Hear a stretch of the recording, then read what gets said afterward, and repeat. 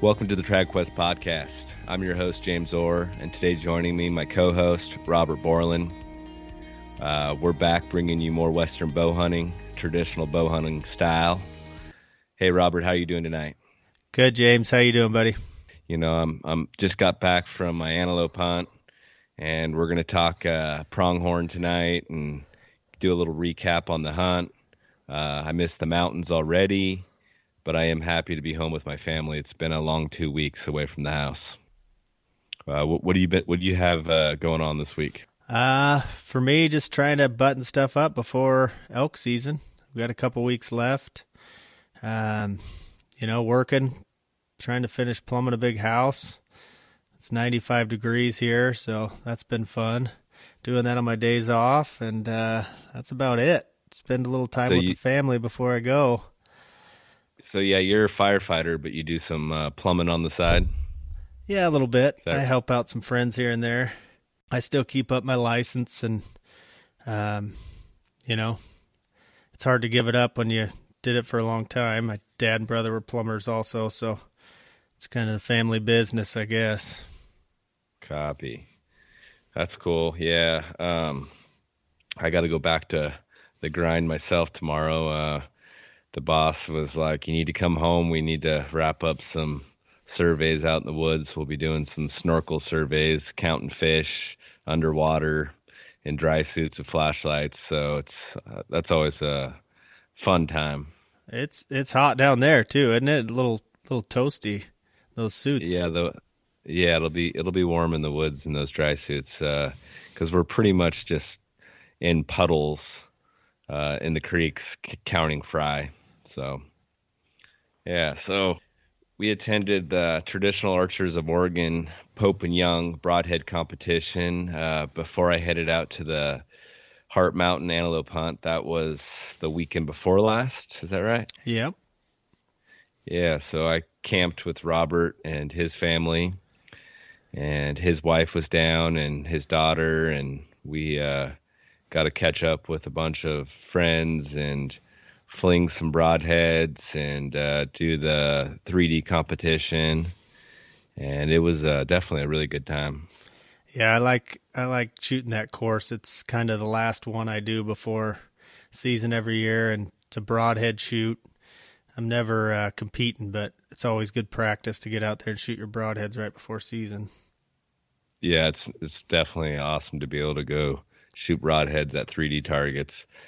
I'd like to win that thing someday. I definitely wasn't mentally prepared to be like in competition mode. We were prepared to record some podcasts at the event, and we were fortunate to get a really good podcast recorded, which we aired last Friday with Mark Penninger on Kodiak Sitka blacktail deer, and I hope you guys enjoyed that one. I sure did. Yeah, Mark's a stud. Yeah, he's definitely a stud. I'm itching to go to Kodiak Island to hunt some Sitka blacktails now. How about you? Yeah, it's hard not to be after listening to his stories. You know, after we did that podcast, he came back and hung out, and we had a couple beers until 11:30 or something, and just more and more stories. He's a blast to hang out and talk to, that's for sure. So gets you all fired up. For sure. Yeah, Mark, if you're listening, we might have to twist his arm and have him take us to Kodiak Island and go eavesdrop on some of his hunting ground. Yeah, I'm sure.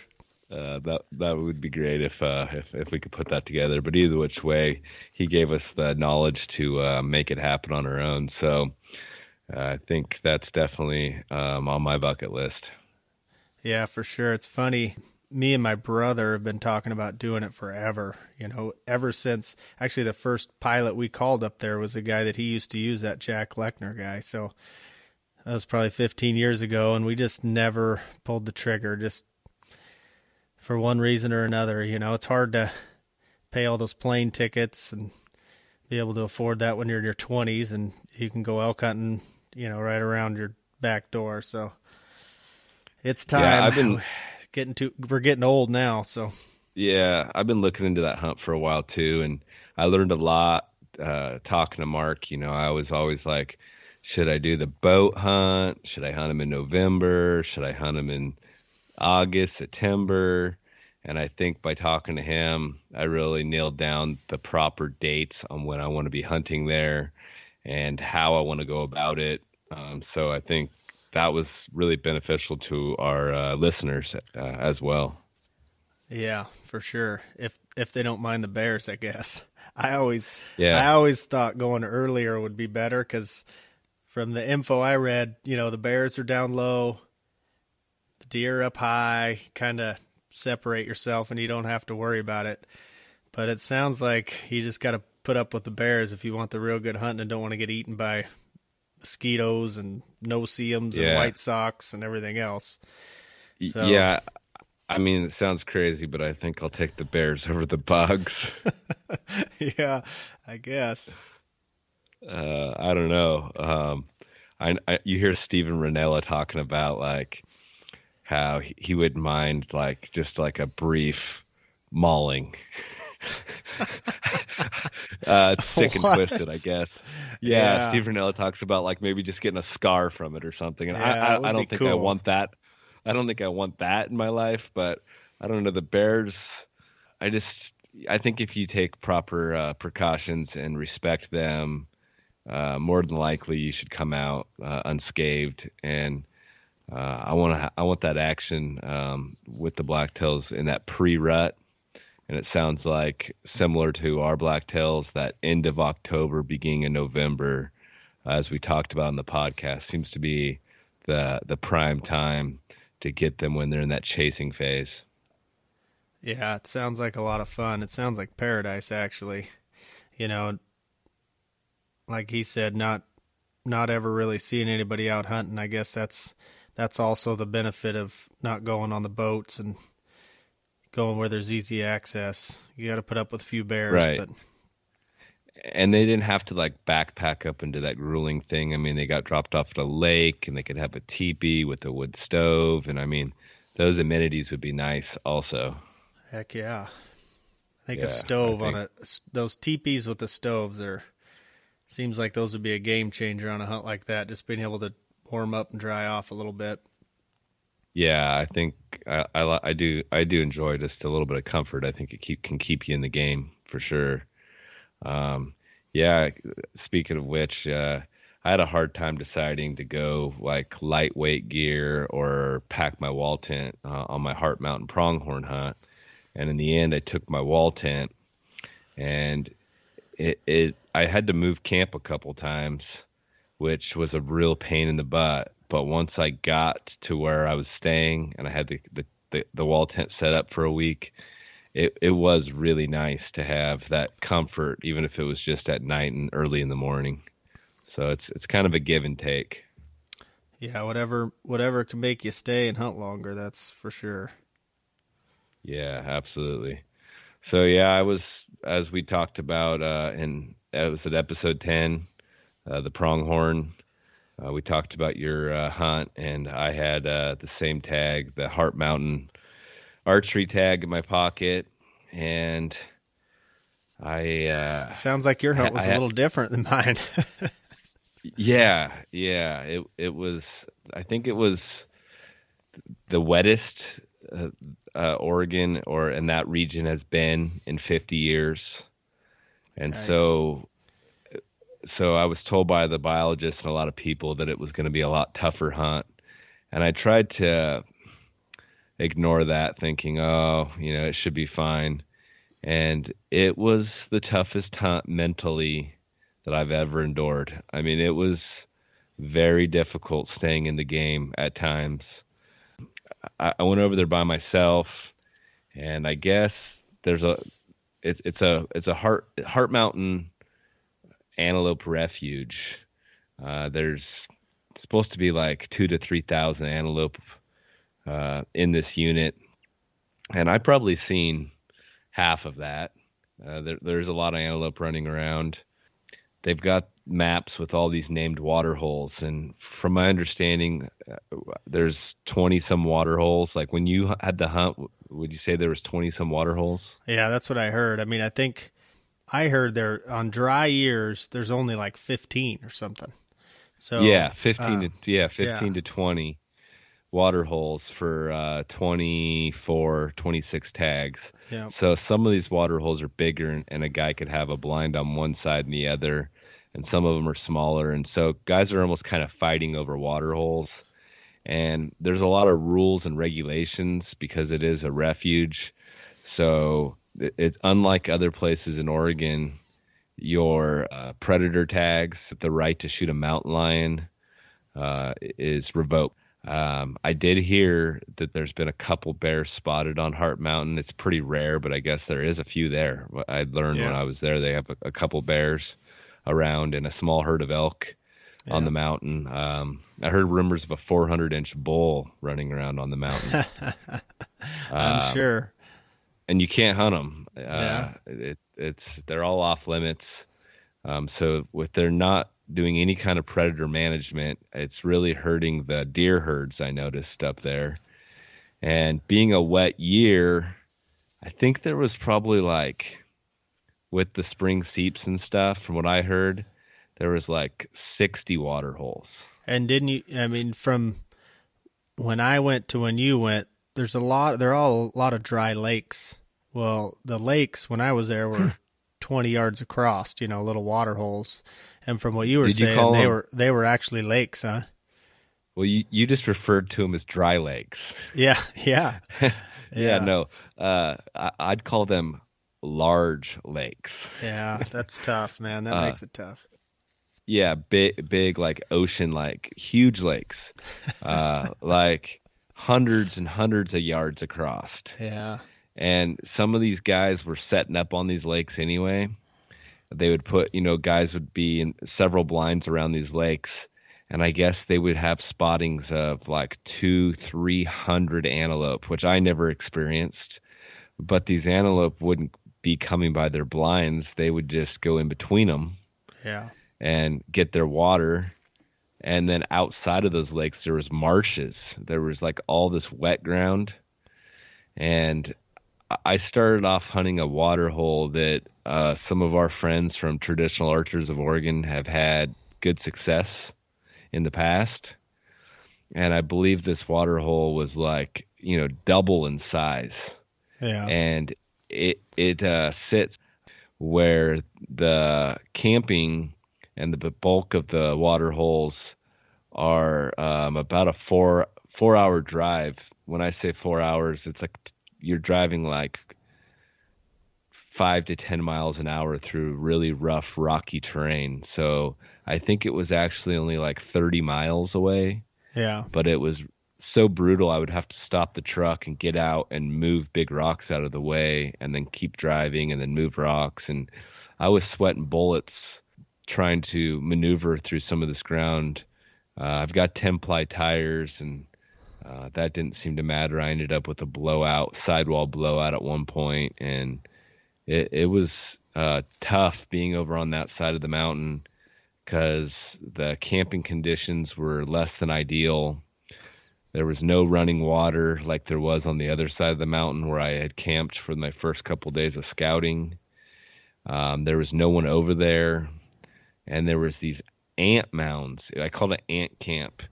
These ants took over my wall tent, and they were all over my bed, and they were all over my cot, and all over the walls of my tent. I looked after going out and scouting, came back to camp, and it looked like my bed was moving, and I was like, "What is going on?" And I was like, "Oh my gosh, 10 million ants had started Yikes. crawling all over my stuff," and I ended up having to brush them all off and start putting stuff back into my truck and sleeping, in my truck. I couldn't even camp there. Yeah, But I sat opening day on that water hole, and it was hard to sit there because there was no fresh sign.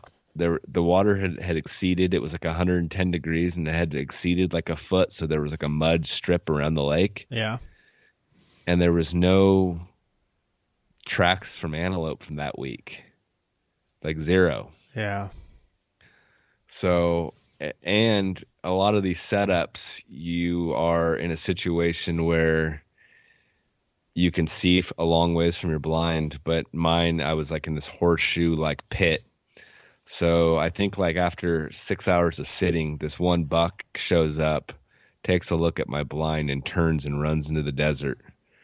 And I thought, well, that doesn't seem good. And I sat there for 16 hours, and I elected to pull my blind, pack up the rest of my camp, and drive back to the other side of the mountain where the antelope were.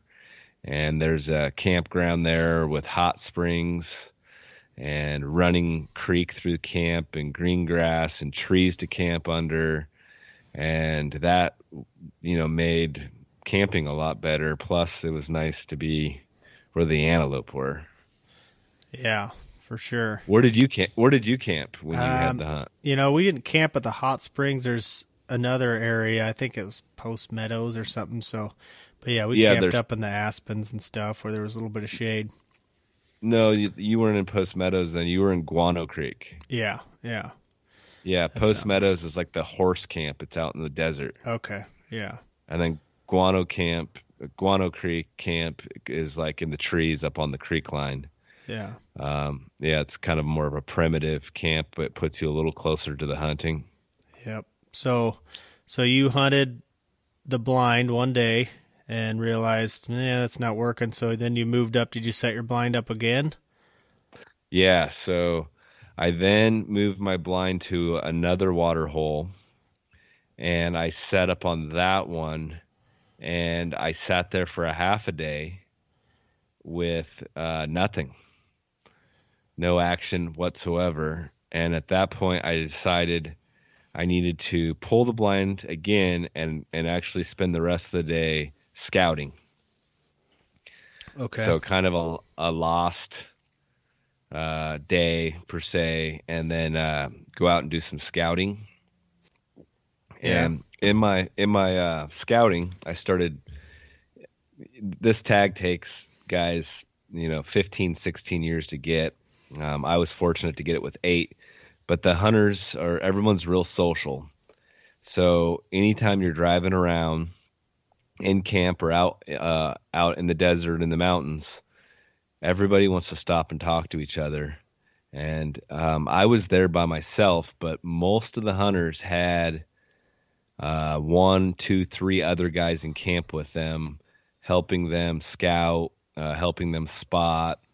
A lot of these guys would have like a guy up on the hill talking to them through radios, which I don't really agree with, but in Oregon, I think it's legal. Just letting them know if something's coming in or something like that? Yeah. There was even guys going out with four-wheelers and bumping antelope because there was 80 holes or 60 holes or whatever. There was guys going out on foot and four-wheelers and stuff and keeping them bumped off of holes that didn't have blinds and trying to like push them towards their buddy's hole. Yikes. There was a lot of that going on, them trying to redirect antelope, and then like on radios letting them know, hey man, they're coming your way. And everybody was constantly, not everybody, but a lot of people were pulling their blinds a lot and moving out of frustration of the antelope using so many different water sources. And so there was some different strategies, unlike a dry year that all my friends have had it, where they called it a gimme, an easy hunt. I mean, I'm a couple days into this, and I am mentally totally taxed. Yeah. I'm considering on giving up. I'm calling you on the phone and a few of our other friends, sounding like a little girl. Like, man, what do I do? This is not what I expected. And so I learned a lot about myself during this hunt, spending, the 16 hours in the blinds and just really having a time to reflect on this mental challenge. And it was, I took away a lot from it. And what I ended up doing next was I'd met some guys, and by this time I think there'd been 2 antelope killed from what I'd gathered opening morning on water. And I think normally there's about 12 to 15 goats, antelope taken by day 2. By day 3, most of the guys are tagged out in this hunt, and a lot of different water sources open up. And by this point, is that accurate? Yeah, for sure. Yeah. After a couple days, most guys were done when I was there. Yeah, they're tagged out. And so 2 were taken off of water, and that was it. And one of the water holes that a guy tagged out on opening day, his name was Daniel Jacobson from LeGrand, and he was a friend of Mark Penninger, and he was a riot. I got to meet him, and he had a really hot water hole with a lot of antelope hanging on it, but they were kind of presenting long shots. I believe he came with a longbow and a compound. He's kind of that.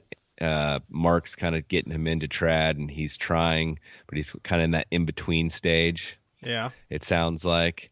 And I think he did end up shooting his antelope with the compound. And I imagine that because the antelope weren't coming into giving him close range shots. I haven't got the full story, but I did get a call from him letting me know that his water hole was available, and I had planned to move to it. And in the process, I'd met a guy named Kerry Williams, and he was a super nice guy. He was scouting and spotting for another hunter, and I don't remember that gentleman's name, but he comes back into my Heart Mountain experience later in the game, and they offered me to go hunt a water hole they'd found that had a lot of antelope hitting it, but they said it was younger bucks, and they were trophy hunting for larger bucks, I suppose. And I, shooting a stick bow, and I've never really been too picky, I said, well, yeah, send me to where there's antelope. I'm scouting. So when they told me it was a very small hole and that getting a 20-yard shot there should be, a good chance, I went and had a look at it. Sure enough, the water hole was about the size of half the size of a pickup truck. It was, probably 20 feet across, but it was like in a pit. So it was going to offer like a 10 to 20 yard shot, it seemed. Nice. And so I set up there, and I sat there. The weather, we started off with like 105, 110 degree weather. And then it shifted the next couple of days to like 80 and high winds. And the high winds were not doing me any favors. And I sat there with no sightings the first day. So at this point, I'm like 3 days in with no antelope drinking and just seeing a couple out in the distance that would run from me. Nice. That's a good start.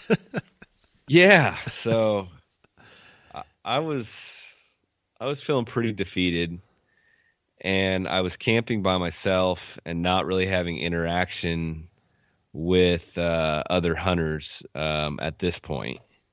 So it was time to, really change the game. And so I started, I went and started walking around camp and trying to, meet people. And I ended up running into a neighboring camp, and I met this guy, Travis, and he invited me into his camp, and he had friends there. A guy named Michael, he's got a Ragged Ridge Outdoors, I think he calls his, he does some filming, some compound stuff. Super nice guys. They'd managed to kill a rattlesnake. I believe it was off the refuge somewhere. Big 6-foot rattlesnake, big, huge thing. And I don't think it was quite 6 feet, but it was huge. It was a giant rattlesnake. And we proceeded to cook it up for dinner. And it was my second time having rattlesnake. I had it once as a young man, and it was really delicious. It reminded me of like flaky halibut.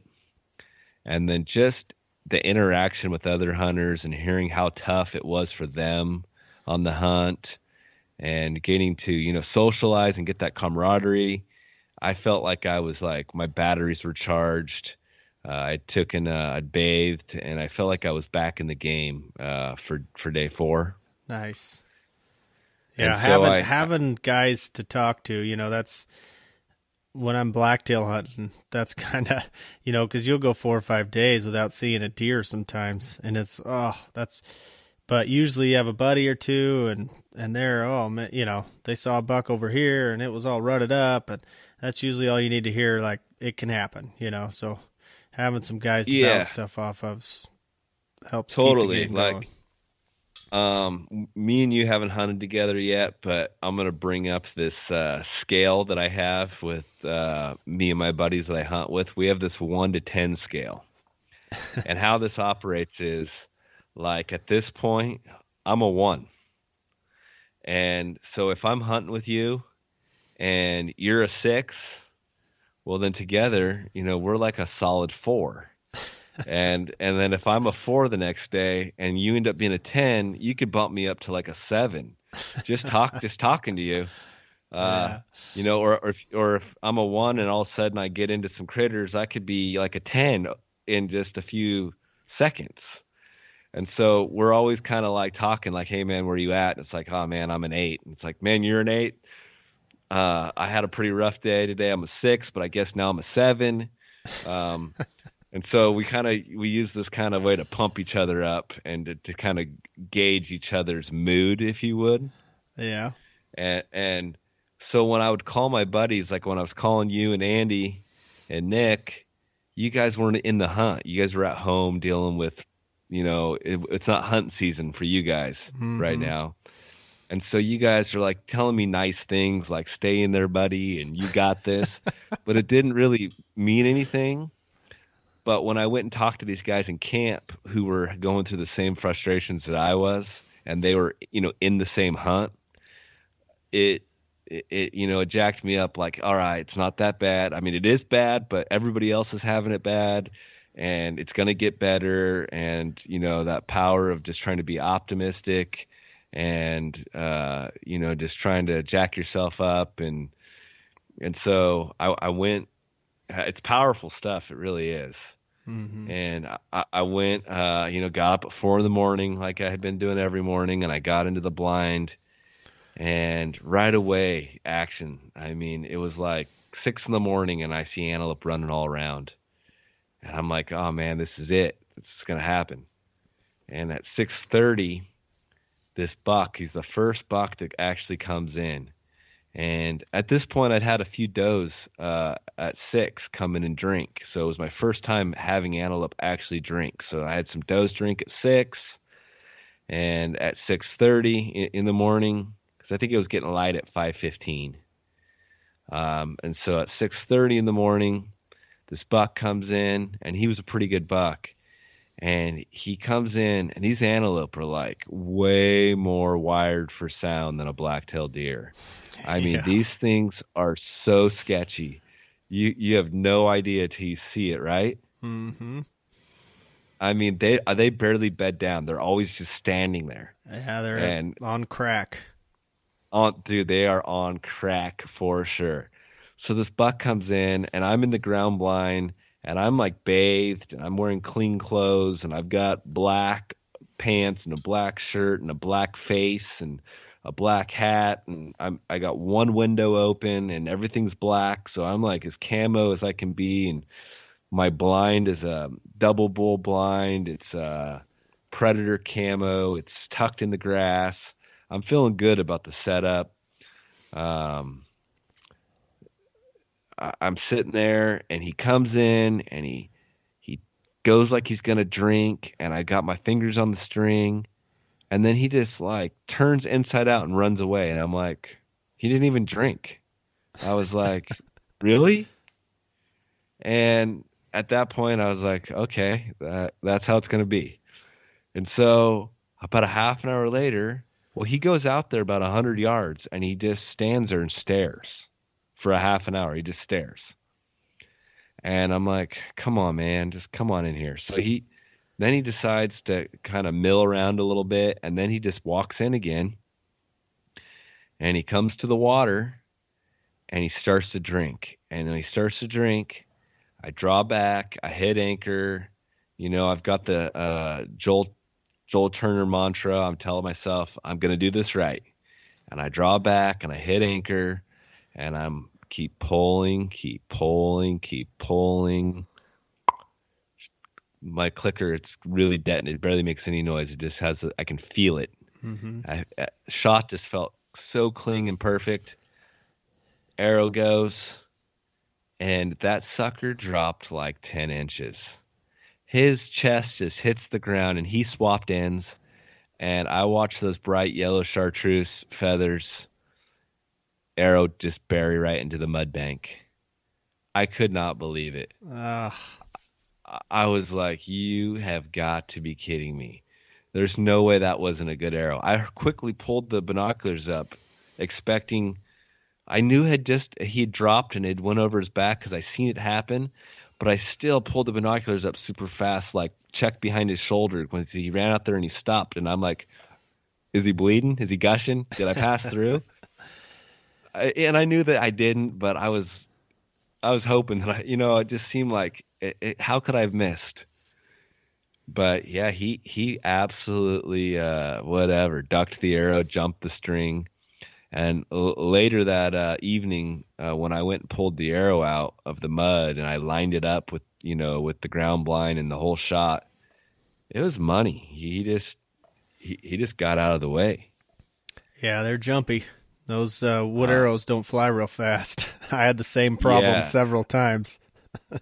Yeah, 650 grain arrow from a 51-pound bow is no speed demon. Longbow is no speed demon by no means. It's quiet. Yeah. But it wasn't quiet enough, I guess. I definitely am. I guess I'm going to try to work on making it quieter. That's all I can really think. So that buck, he goes away, and another buck shows up a few hours later. Some does came and drank a few more times, and a really large, mature, black-faced, huge buck shows up, and he's really tall. His horns are really narrow, and his heart shape comes together, and he's got a non-typical cutter. It's got a split on it and stuff. And but mind you, I'm willing to shoot I don't care if it's like a 1.5-year-old. I'm just that way. I'm not a trophy hunter. So, but this big, huge buck comes in, and I'm like, okay, he's gonna drink. No, he stays there for 2.5 hours just staring at me. Oh man. He just stood out there like the same spot this other buck did, but he never committed. He just stood there. And then he went and stood, he walked 40 yards to his right, or to my right, I guess. And he just stood there. And then he walked around the blind, staying 100 yards away. And then when he got my scent, he just blew out. And everyone told me, oh, the antelope don't use their nose. But these antelope were all scent checking me. I had does stomping and blowing just like deer do. I was having them catch my scent quite a bit. There was a lot of wind. The wind was shifting a lot, and they would start to come in, does, and then the wind would shift, and they would run or blow. So I never did on this hunt have another buck come in to water. Well, that's not true. I had couple of young bucks come in with does and fawns, and 7 or 8 of them would come in and water at the same time, and the buck would just be in the middle of that bunch, so that there's impossible to take a shot at. Yeah. And it was a buck only hunt. I would have had I had opportunities on does daily, and I would have been just as happy to have shot in a doe and taken her home with me, but they were off the menu, of course. Well, that's rough, man. Especially when you draw one of those tags, you get a lot of extra pressure just once in a lifetime type tag. But I mean, that just goes to show you weather plays a big part in hunting, and that's something you can't control, Then I'm still in the game. I've gotten a shot. I'm feeling like there's still antelope to be had, and it starts raining. And then I get rain and thunderstorms. I know. I think you called me when it was raining. You're like, it's pouring down rain. I'm like, what? You're kidding me. It's 95 here. Yeah, so for the next 3 days, I get on and off thunder and lightning and rainstorms. And it's super difficult to sit a water hole for 15 hours a day when there's water puddles all over the place. So I go to spot and stock one day. I'm like, they say that's not easy. Well, it isn't. I would search. There's antelope everywhere, but I was looking for some that had some topography that I could work with.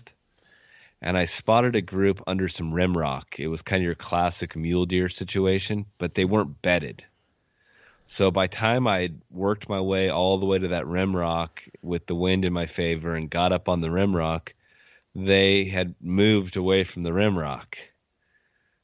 So I, then dogged them down. Once they're out in the flat desert, there's not a lot you can do with them unless they're in some tall sage, which at one point they moved into the tall sage. So I had some knee pads on and I had like my ghillie hat on and I'm like crawling on my hands and knees and I got into like 60 yards. But there were so many eyes there. One of them picked me off and, away they went. Yeah, that's tough. I gave it a whirl. I gave it, really all I had.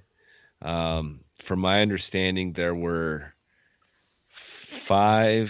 Now, I left 2 days early. It was raining, 2.5 days early. And I need to be back to work tomorrow. The hunt ends tomorrow, I believe, yeah. And it's a 8-hour drive from where I was hunting to where I live.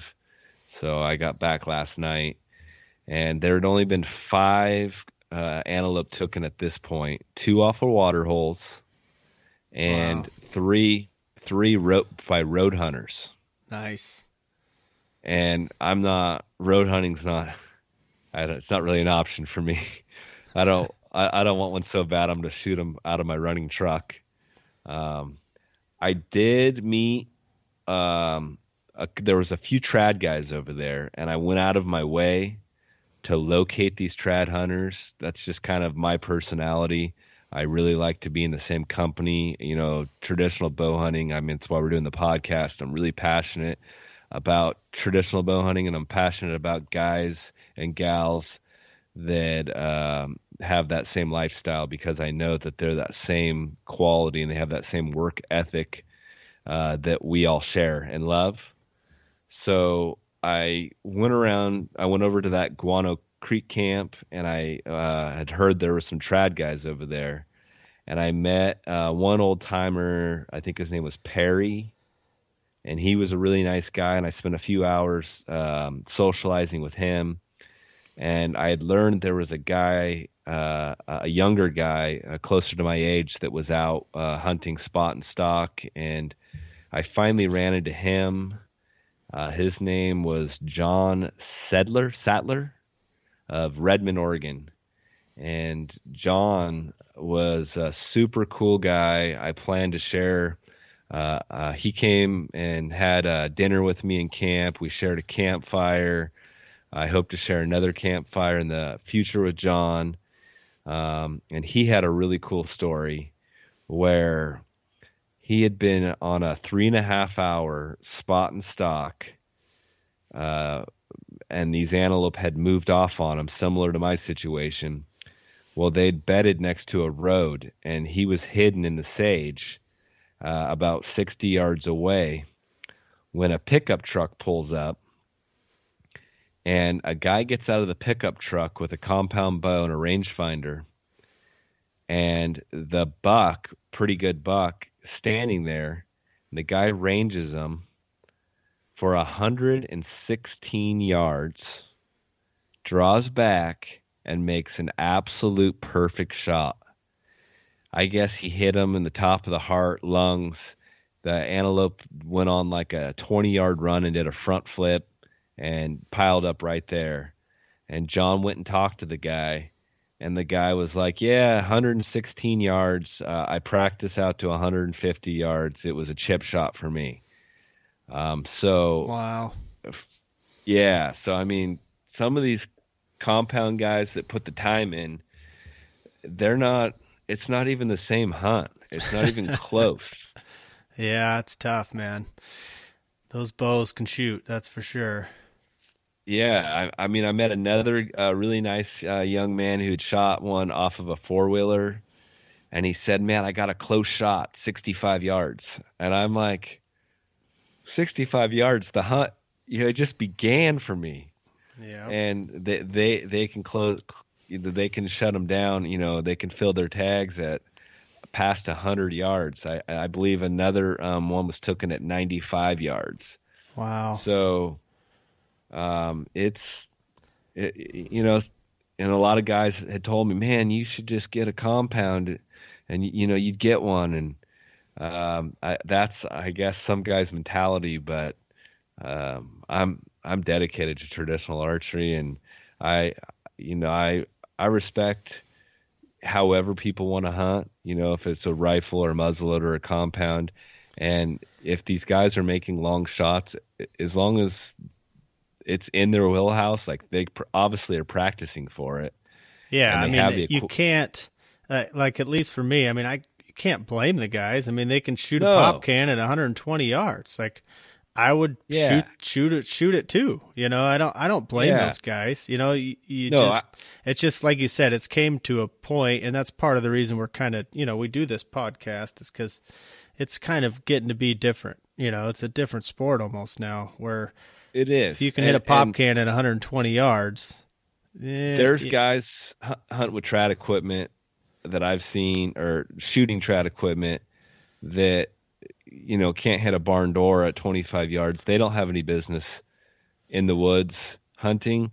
And there's guys with compounds that have 80-yard pins, 100-yard pins, and can't execute, and they don't have any business or whatever. Yeah. So I don't. But the guys that are putting the time in and have the equipment and can make those long shots, time in and time. I mean, hats off to them. Yeah.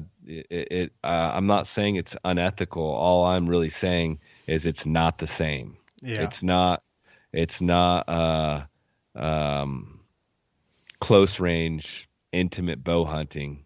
It's more of a long range game at that point, because a lot of animals will stand out there during bow season and feel safe at those yardages. At least that was my experience anywhere I hunt. And if you can capitalize, then it's definitely a different game, For sure. So, when I was a kid growing up, my family's a bunch of hillbillies, and that's all they used to do is road hunt back in the day. And when I was a little kid in the 80s, and back then, if they shot, and they weren't the most ethical, I'm going to throw it out there, but I mean, you shoot something at 40 or 50 yards, that was a long shot, and they all shot compounds and stuff, but you didn't have rangefinders, you didn't have releases and all that stuff. And nowadays, compound guys 40 or 50 yards, if they miss, they're like, what happened? It's the end of the world. It's just changing at times, and it is a changing in times. What I've also noticed amongst these hunters, which all the people on this hunt, no matter what the equipment they're shooting, were great dudes. Like, I met a lot of really cool, nice people. But I noticed that, I think it's because of magazines and hunting. I guess magazines are kind of dead, but YouTube, podcasts, and the internet, podcasts, that whole trophy horn porn is really taking over. I mean, it seemed like most of these guys had someone filming their hunt, and they were holding out for a big one. to the point where I kind of was thinking some of them were going to go home with nothing, which, like me, I came home with nothing. Yeah. But I was going to be happy to shoot any antelope that I could get a ethical shot on, where some of these guys, it was more about a film, some footage, or a Facebook picture of a mature large buck than it was about having a successful hunt. And I could get if you've killed a bunch of antelope or, whatever, you're trying to get to that next level. But almost all these guys were like me. It was their first antelope hunt. And to be passing on antelope left and right, it seemed kind of ridiculous to me. But, I mean, every guy has to choose what they want to put their tag on. And I guess that's the beauty of it. Yeah, everybody kind of does it for different reasons, I think. Yeah. I'm not the greatest on that either. I like big animals. I'm addicted to that. I do my share of, trying to always get the big one for whatever reason. I don't really know why, I guess, but I'm never, sure. I think it just over time, that's the way it goes. Yeah. I also met a guy on the hunt who offered me his antelope if he got one. Nice. Yeah, and I was like, sure. And he said, yeah, I could do the paperwork and I could just give it to you. He says, I've given away plenty of deer and elk over the years. And I said, so you just hunt for the horns? No, you could have those too, he said. Weird. Yeah, that's what I was really strange. He loved hunting, he said, but he didn't eat wild game and he didn't have any use for the horns. Wow. Yeah. I got a buddy of mine who fishes like crazy. He's a great fisherman, but he doesn't eat fish. So they're good friends to have, I guess. I just was blown away. I asked the guy to repeat what he was saying, and he was dead serious. And he's got the Wenaha Big Bull tag this year. Oh, wow. And, yeah, he put like 20 points or something on it. He's an older guy. And I asked him, I said, well, what are you going to do if you get one? He says, well, I'm going to give the antlers to Cabela's, and I'm going to give the elk away to somebody in camp. Oh, nice. Yeah, so he hunted for a whole different reason. I don't know what it was, like the adventure or to kill, or I'm not sure what. Yeah. So, yeah, it takes all kinds to make the world go round. And, it was a really a learning mental awareness on Heart Mountain experience is how I'm going to put it. I got to meet a ton of different people. I got a flat tire, and I had a guy there, and he asked if he could have his 12-year-old change my tire. and I said, well, I got it. I can do it. And he says, no, I want my 12-year-old to get as much as experience in life as possible. And he's already changed a few tires since he's been out here, and I'm trying to teach him to be, as good of a man as I can. And I thought, that's awesome, And so this kid Davey, he changed my tire for me, and I sat back and watched Davey. He was a very nice young man, and that was another just part of the experience, I guess. So yeah, it was a huge learning curve, learning to sit for, I don't know, what did I sat for 70 or 80 hours in a ground blind. It's different than tree stand hunting. I mean, sitting in a tree, I felt was a little easier than being in that blind. I often wanted to sleep. I read the first Jim Atkinson's book. I think it's called like 7,003 Days in the Wilderness or something like that. It's broken up into part 1 and part 2. So I read part 1 of his book. So I've got half of his book read. And I read several magazines, and I read another half of A Man Made of Elk. Yeah. By David Peterson. Yeah, so I did some reading, but it seemed to it made me want to go to sleep a little bit in that blind. It was hard to read and to stay focused, um, and I wanted to eat more than I thought. I was just gobbling down blueberries.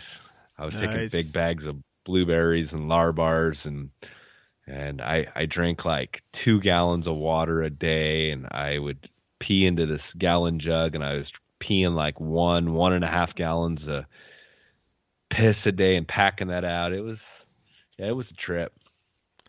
Sounds like a good time. Yeah. I'm 38. I'll probably get the tag again when I'm 58.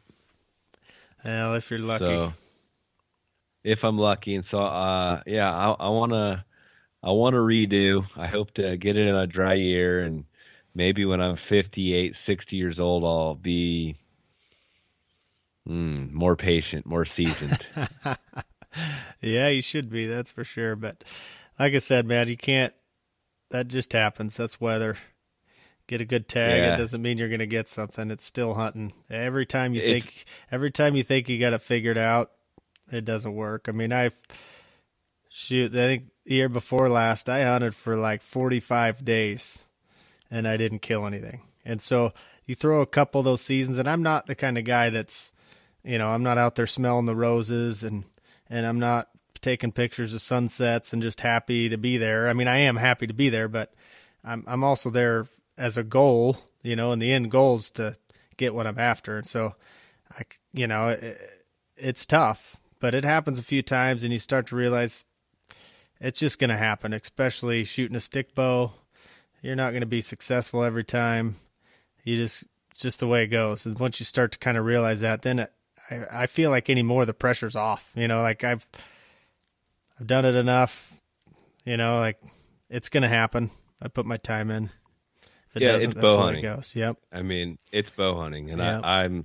I don't think any guy, if he is going into this stick bow thing, like if you're new to this and getting something every time, if you're not willing to go on a hunt and spend a bunch of money and a bunch of time, and the outcome isn't a dead animal, and you're not fine with that, then you're not going to stick around in stick bow hunting very long. I felt my hunt was a successful hunt. Yep. It wasn't success in the terms of where some people would measure it with meat in the freezer and horns on the wall, but I had a life experience. I did take a few pictures of some beautiful sunsets and smell some roses. I bet you did. I met some really good dudes. I learned a lot about myself. That's part of the experience. I'm a big into the experience, and the experience, I started off a 10, I dipped down to a 1, and I drove away a 10. So Nice. it was definitely, it was an awesome hunt. I felt really fortunate. I thank my mother-in-law and my wife and my children for allowing me to be away from home for 2 weeks and to be in the mountains and to get a chance to be me and to do me. And I mean, I don't know what more I could ask for. Yeah, that's a good start for sure. Good start to the season. Yeah, and usually this time of year, all I could think about is Wapiti. I mean, it's August. I'm usually blowing on the bugle. I'm watching YouTube. I'm scouting. I'm just like elk crazy. But because of this antelope hunt, I've been kind of suppressed. Yeah. I usually go on a scouting trip this time of year. Like I had planned to go scouting in a new area, Eastern Oregon, during this time where I was antelope hunting. And the antelope hunt actually took away from that scouting trip, but it's not taking away from elk hunting. I mean, I still have big plans for elk season, and I'm super, super excited about, what is it? Are we 2.5 weeks out? Yeah. I mean, the week after next, I'll be heading over. So yeah, it's coming right up, man. It's it's go time. I looked at the calendar a couple days ago, and I'm like, crap, I only have 4 days off between now and the time I leave. You know, I got to get some stuff done. So it's time to start packing and getting stuff ready. What's today, the 9th or 10th? And elk today's season the 9th. Starts 26th. on the 26th. So yeah, Mm-hmm. we're just a short couple weeks out. What's your plans? You're going to your Eastern Oregon camp with your family opening weekend, or? Yeah, probably just my brother will be there that first week, and my my 15-year-old nephew. He's been rifle hunting the last few years, and he's switching over to the bow. So super excited. He's shooting a compound, but super pumped to take him out. I've had him shooting a little bit around the house. Took him to the archery shop. Got him all. Had to have somebody else set them all up because I don't know all that stuff anymore. So he's getting dialed in. So yeah, I got most of the month off and can't wait, man. It's coming fast. So Do you spend most of your season there in camp there, or do you guys move around a little bit, or? Well, the last 2 years we've been hunting a ranch over there. A buddy of mine kind of got us on. So we've been hunting that most of the time. This year, if I do end up getting my elk, I might head down and hunt deer. My dad's going to be down in the desert, so I might meet him down there once if it happens, which it never does. So yeah, I'll be kind of staying there. I pull my trailer over there, a little spot on the creek, and I just park it for the month. It's nice, I tell you. Well, if you get a little bored of that, you want to come check out the coastal brush, you're more than welcome to come join me for some Roosevelt hunting here on the Oregon coast.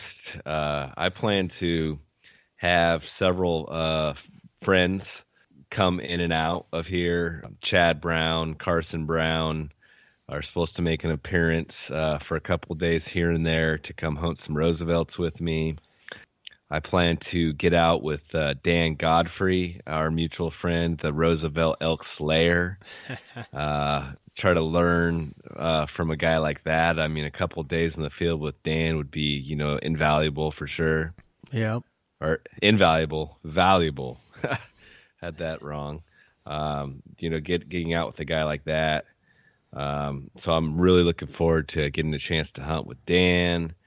And I usually take 10 days off, like around the third week a season. I used to go at the end, but it seems like so many people want to hunt the last week that I feel like I got a little less pressure in the woods around that second and a half to third week. Mm-hmm. And so I've been talking to our other mutual friend, Andy Ponce from Addictive Archery, and my hunting partner, Nick.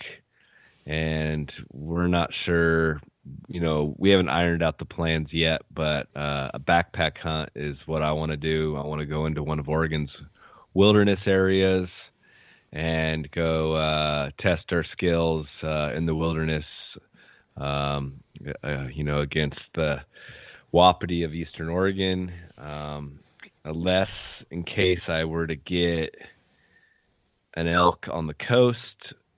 I will have a mule deer tag in my pocket, and in that case, we'll be hitting the high desert for muleys. So in a perfect case scenario, Roosevelt in the freezer and mule deer hunting at the end of season.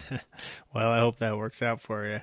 You're able to hunt Roosevelt's every evening a season? Like, how does that work for you, or do you just go the last 2 days?